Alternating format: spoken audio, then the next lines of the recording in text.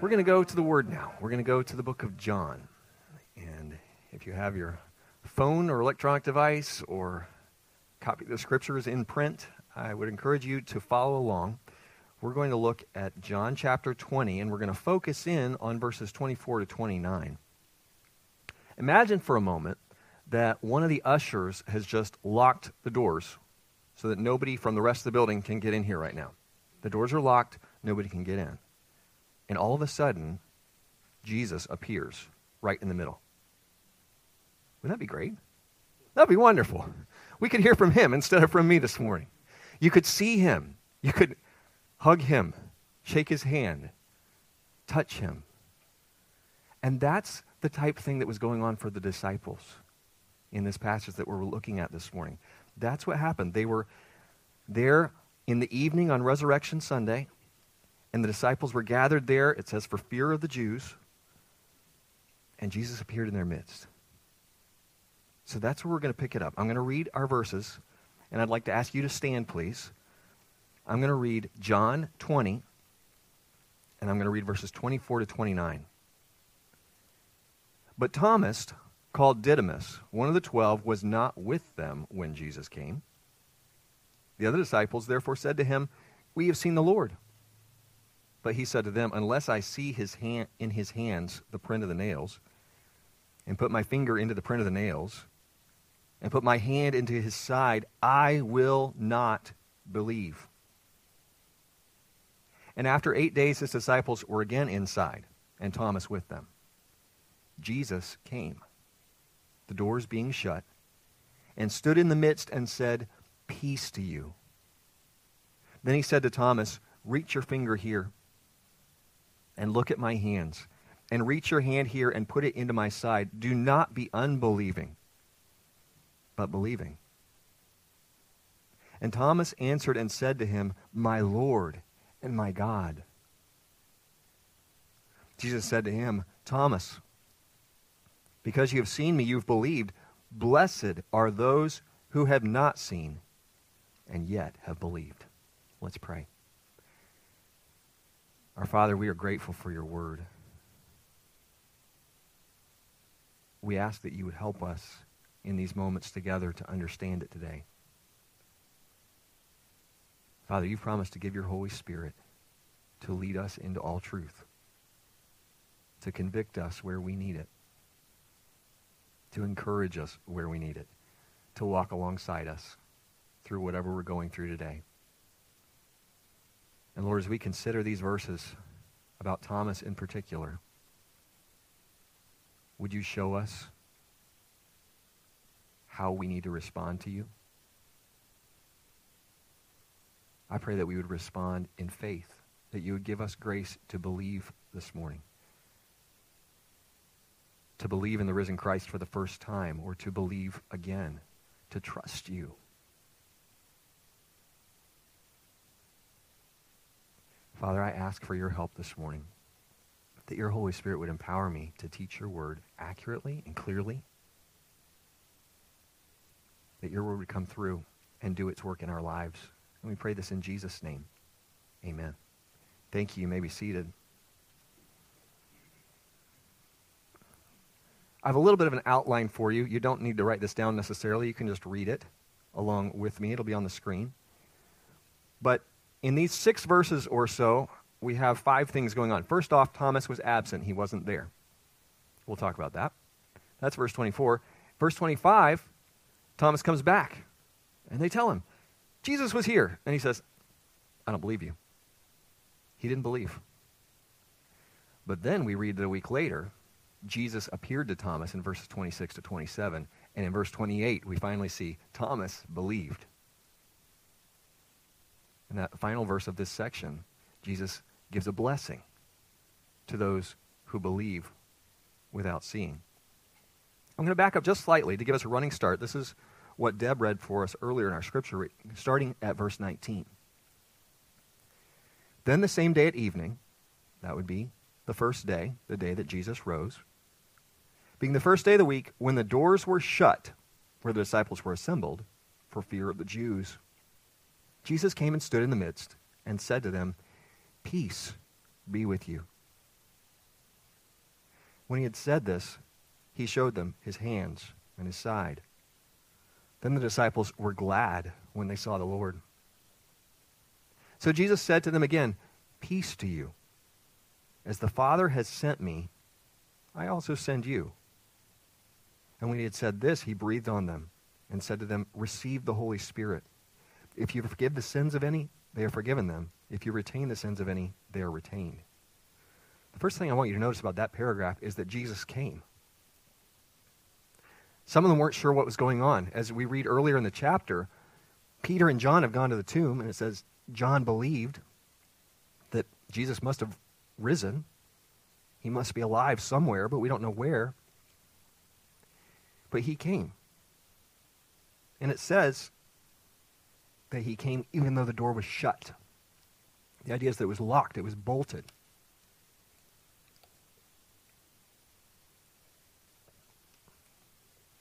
And somehow, he appeared. And it says he stood in the midst. And if you've read the Gospels before, you might recognize that phrase, "in the midst," because isn't that what Jesus had promised? The promise is in Matthew 18. He said, "For where 2 or 3 are gathered together in my name, I am there in the midst of them." Guess what? He is in the midst of us today. Not physically that we can see him, but he's here. His Holy Spirit is present with us. We are here gathered in his name this morning to praise him, to praise our risen Savior, and he's here. And what did he say to them? I have it highlighted on my page. Peace is what he said twice. And that was a common greeting of that time. They used to say shalom, and this is the Greek equivalent of that. So he's saying peace to you, peace to you. But perhaps this had greater meaning to them now, because he had provided the way for peace. Romans 5:1 says, "Therefore, having been justified by faith, we have peace with God through our Lord Jesus Christ." He had been crucified for them. He had paid the penalty for their sin, for our sin. He had died on a cross. And it says here that by faith, we now have peace with God because of what he's done. So when he said peace to you, yes, it was a greeting. It might be like, hello, how are you, that we say. But it had so much deeper meaning by that point because they had newfound peace.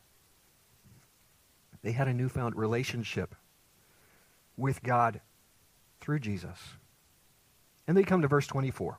So that was review. That was to set the stage.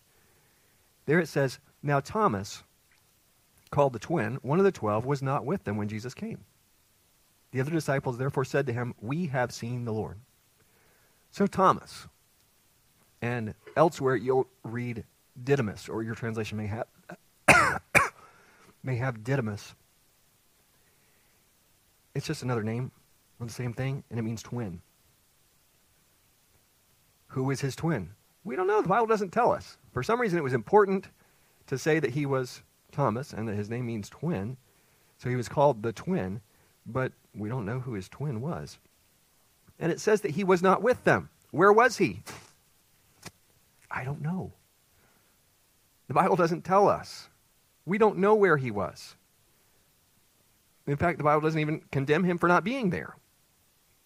But it seems that he came back soon after Jesus left, because of the time frame mentioned in a moment, the 8 days later.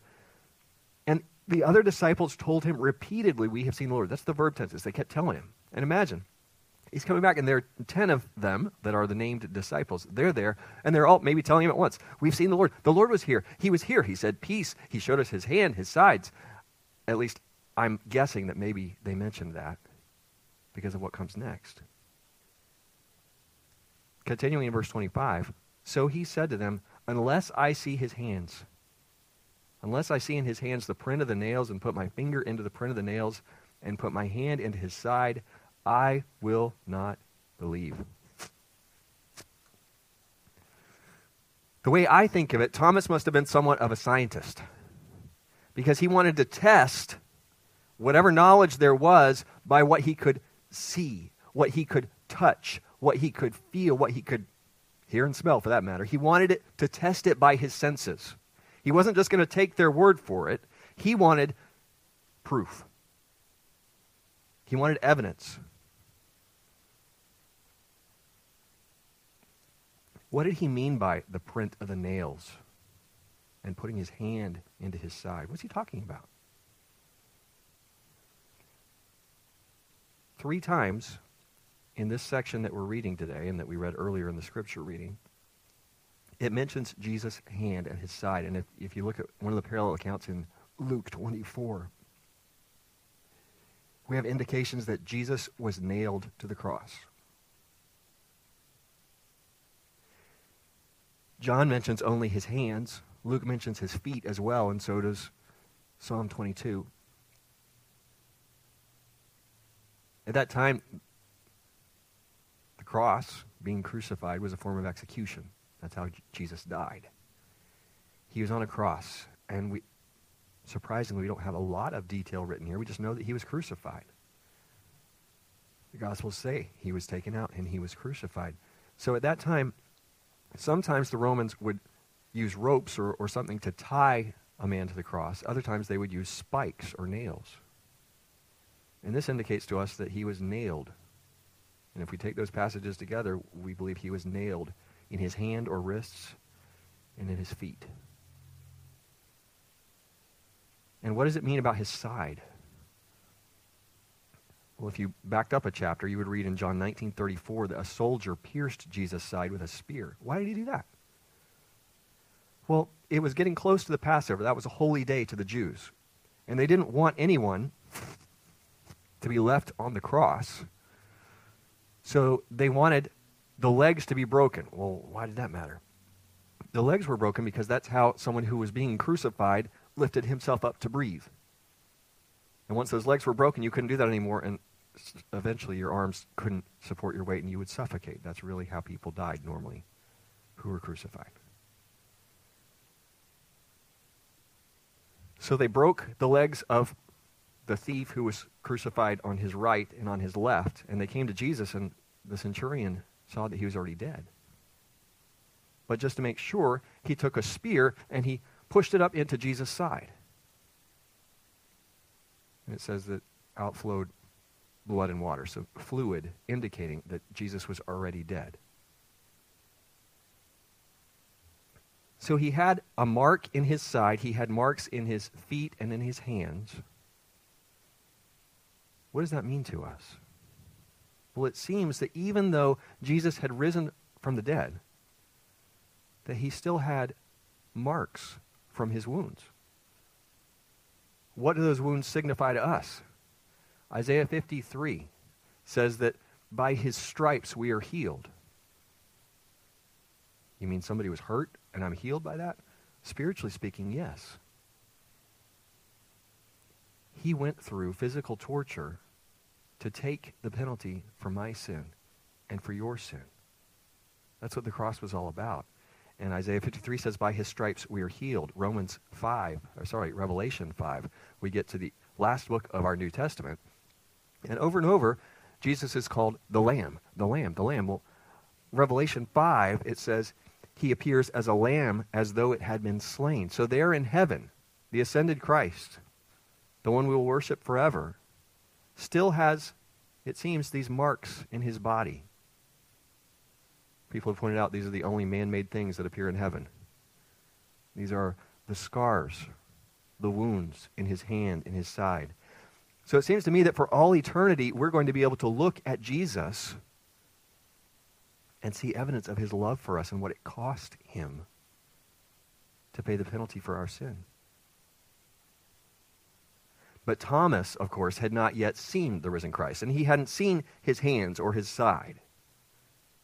So none of what the other disciples were saying made any sense to him, and he was not going to believe what they said. So here's this statement, and if you mark in your Bible, you may want to underline these words: I will not believe. Please understand, the issue here is not inability. He's not saying, I cannot believe. This was an intentional decision on his part. He had made a choice. He will not believe. And this is where he earned his reputation and the nickname Doubting Thomas. If you've ever heard that phrase, even if you didn't know it came from the Bible, this is the guy, and this is how he got that nickname. But really, when it comes down to it, he's not doubting. It's not really a good nickname for him. He is disbelieving. He is choosing not to believe that Jesus is alive, that he has risen again, and that he has appeared to his buddies. It's surprising to me that he refused to believe them, because they had spent time together for about 3 years following Christ. He knew them well. They knew him well. And we understand Judas was the one who betrayed Christ. He's already gone out and hung himself. He's not with them. But then there are the 11. It's gone from 12 to 11 for right now. And 10 of them were there, and all 10 of them, Old Testament law, to establish something. It took 2 or 3 witnesses, right? And he has 10, and they're all agreeing.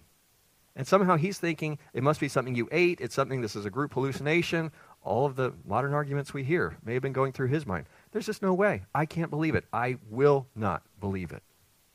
That's what he's saying. It's also a little bit ironic to me, because what was Jesus' plan to spread the news of the risen Christ? Who was going to do that? These guys. And how are they going to do it? They're going to bear witness of what they've seen, that we've seen the risen Christ. And how's it going so far? They have 10 of them, and they're all saying, we've seen him, he's here, he's alive, he rose from the dead, the tomb is empty. And one of the 11 is saying, no way. I will not believe that. I refuse to believe that. So we're off to a little bit of a bumpy start, I think. But let's be clear, let's be honest, let's be accurate with what the scriptures tell us. The fact is, none of the disciples believed immediately. None of them. You say, can you prove that? Yes. Let's look at a couple verses. Mark 16. This is describing Mary Magdalene. We read about her earlier in this chapter in John. It says, now when he rose early on the first day of the week, he appeared first to Mary Magdalene, out of whom he had cast 7 demons. She went and told those who had been with him, as they mourned and wept. And when they heard that he was alive and had been seen by her, read the last 4 words with me. They did not believe. Okay, let's do another one. Luke 24. There were other women who came to the tomb, in addition to Mary Magdalene. Then they returned from the tomb and told all these things to the 11 and to all the rest. It was Mary Magdalene, Joanna, Mary the mother of James, and the other women with them, who told these things to the apostles. And their words seemed to them like idle tales, and they did not believe them. Here's another one. It's also in Luke 24. There are 2 disciples, and we don't know their names, but they were on the road to Emmaus. And Jesus came, and he walked alongside them for a little while, and this is addressed to them. Verse 25 says, then he, that's Jesus, said to them, these 2 disciples, unnamed, O foolish ones, and slow of heart to believe in all that the prophets have spoken. He's talking to them, he's saying, guys, you're not getting it. You're being slow to believe.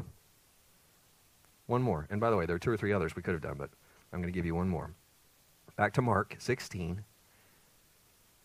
Same description of the disciples on the road to Emmaus. That was Jesus talking to them that I told you from Luke. This is these 2 disciples come back. Verse 12, after that he appeared in another form to 2 of them as they walked and went into the country.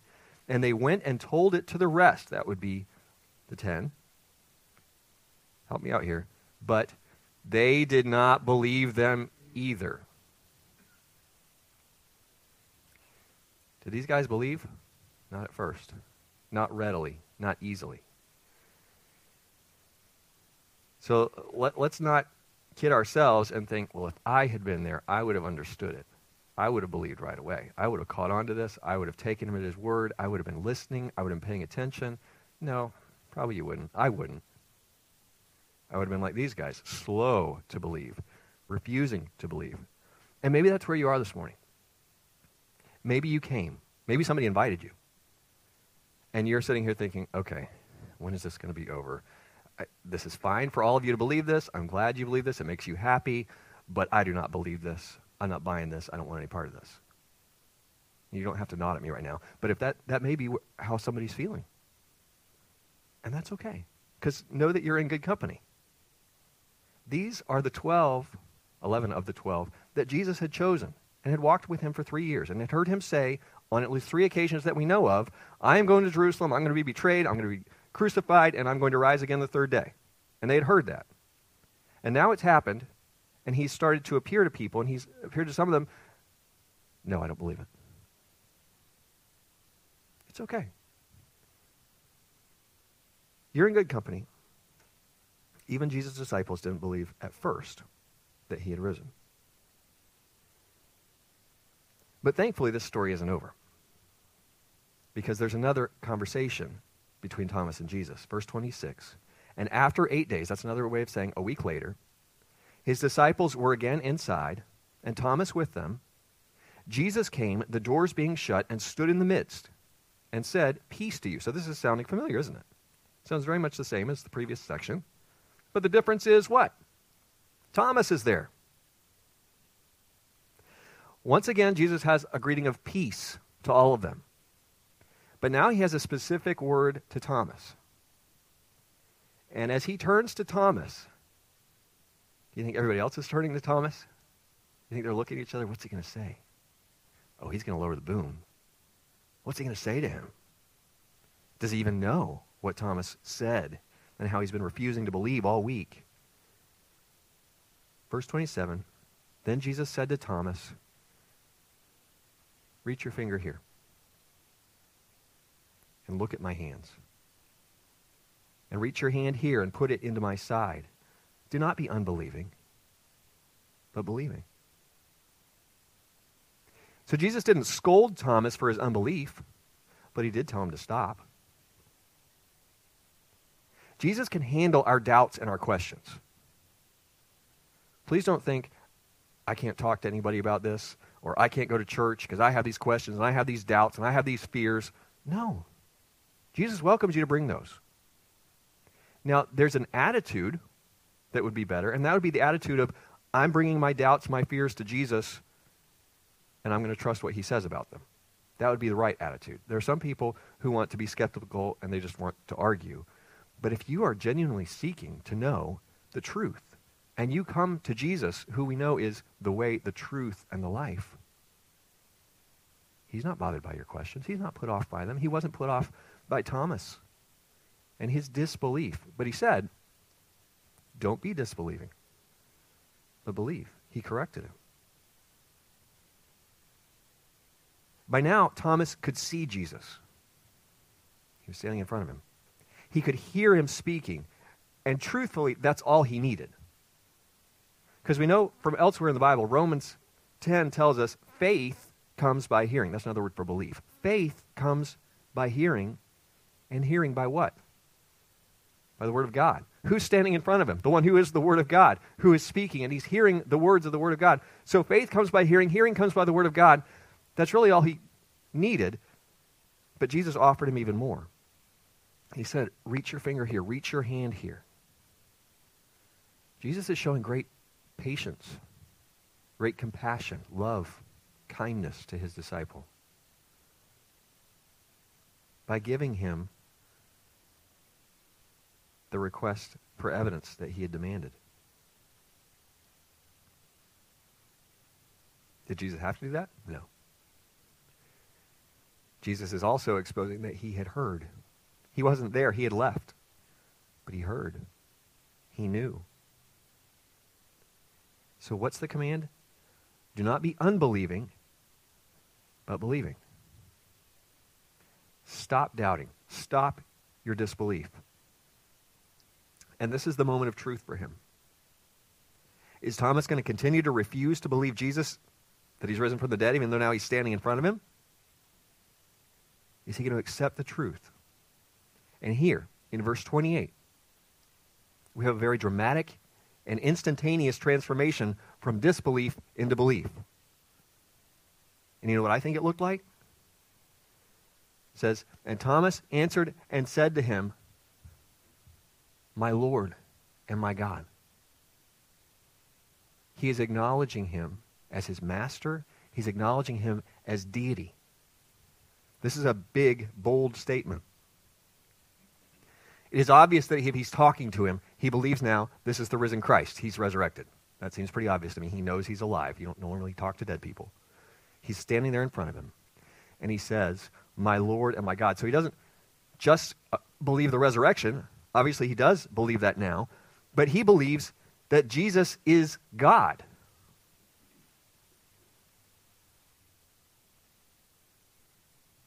John MacArthur said this is the greatest confession a person can make. Others have called this the high point of the Gospel of John. Because I think it's okay to compare it this way. I think this statement that Thomas made, the person we call Doubting Thomas, the statement he made is even greater than what Peter said. Some of you remember, we've studied it in our series in Mark. In Matthew 16:16, it's worded this way. Simon Peter answered and said, "You are the Christ, the Son of the living God. You are the Son of God." True statement. That's exactly right. In fact, Jesus commends him and says, "Flesh and blood has not revealed this to you, Peter. The Holy Spirit has revealed this to you. My Father has revealed this to you." But he called Jesus the Son of God. Thomas is saying, "You are God. You are my Lord and my God." He's changed his mind. You know what we call that? Repentance. Turning around, changing your mind about what you believed before. And that's what Thomas has done. Do you know the entire purpose of John writing his gospel appears here at the end of this section? His goal is that all of his readers would come to believe that Jesus is Lord and God, the same way that Thomas did. Well, how do you know that? Well, you don't have to turn there, but the very first verse of the book of John is John 1:1, and some of you may have memorized it. In the beginning was the Word. That's talking about Jesus. And the Word was with God, and the Word was God. From the very first verse, John's purpose in writing his gospel has been to prove Jesus is God. And here he comes to the second to last chapter, and we have this amazing statement by Doubting Thomas saying, "You are my Lord and my God."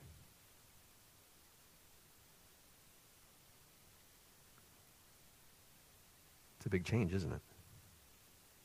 From "I will not believe," unless I can touch him, unless I can feel the wounds, I will not believe. It's quite a change of heart. You are my Lord, you are my God. Verse 29, Jesus said to him, "Thomas, because you have seen me, you have believed. Blessed are those who have not seen and yet have believed." Jesus knew that he would soon ascend to his Father, go back to heaven. And he knew that many people would believe in him without seeing him with their physical eyes the way Thomas did. So here he offered a special blessing for them and for all of us who believe without seeing him with our physical eyes.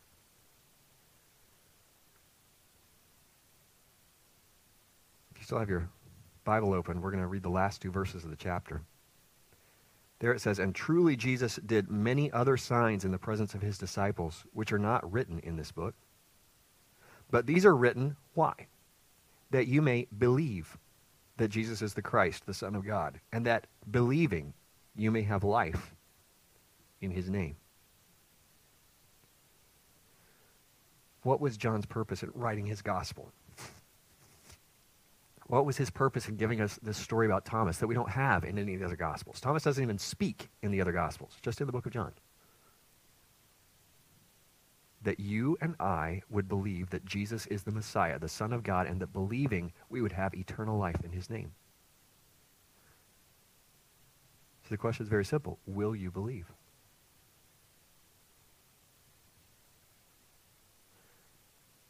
These things are written that you may believe. Will you believe?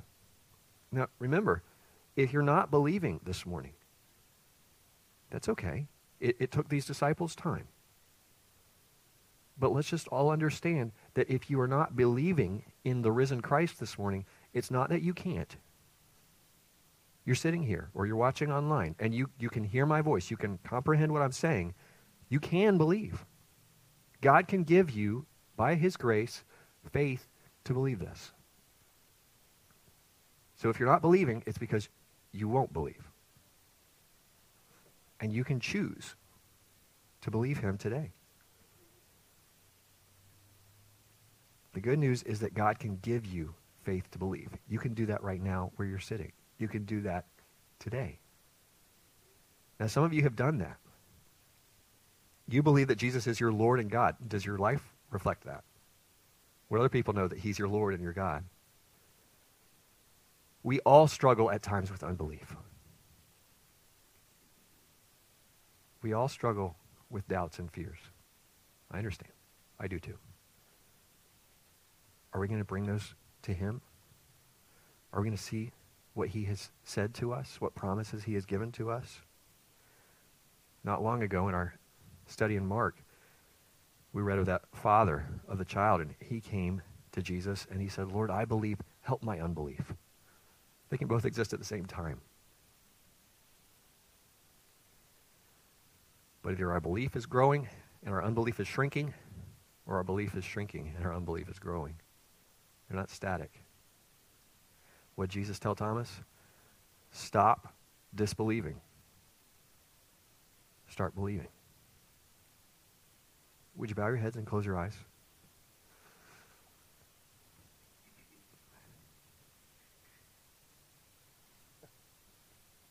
I'm about to finish this part of our service with a prayer. And as I do that, I'd like to give an opportunity, an invitation to anyone here. If you're not a believer,